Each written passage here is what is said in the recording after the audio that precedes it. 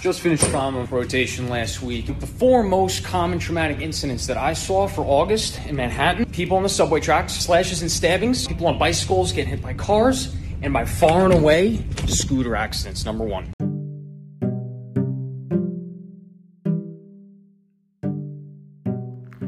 Good evening, ladies and gentlemen. It's about 7:30 on Monday evening, Labor Day evening.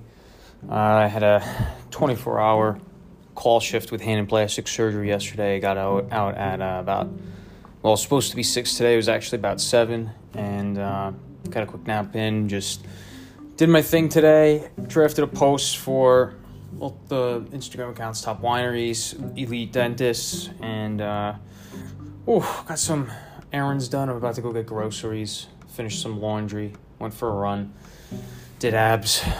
Daily, just trying to unwind today. It's too bad. I don't know. It's like this journey is so long and you just keep missing out on weekends with friends and family. It's like, when do you actually get to spend time with your loved ones? But anyway, let's get to the question of the day. So, which answer choice is a true effect of midazolam? Midazolam is a benzodiazepine commonly used in IV sedation cases in oral surgery, for example. The first answer choice is analgesia. Second is anterograde amnesia, lowering the seizure threshold, or peripherally acting muscle relaxant. And the answer is anterograde amnesia. And the reason why is because it doesn't actually have analgesic effects. It helps you forget what actually happened. It makes you forget the pain. That's the anterograde amnesia effect. But it doesn't actually cause analgesia like local anesthesia would, right? It does not lower the seizure threshold. It actually fights against, it counteracts seizure thresholds.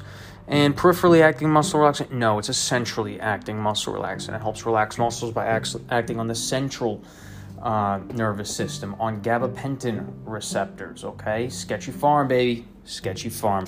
All right, wishing you guys a great night, a great week ahead. Let's make it a good week. 4 days left already. Let's crush it. Let's do this.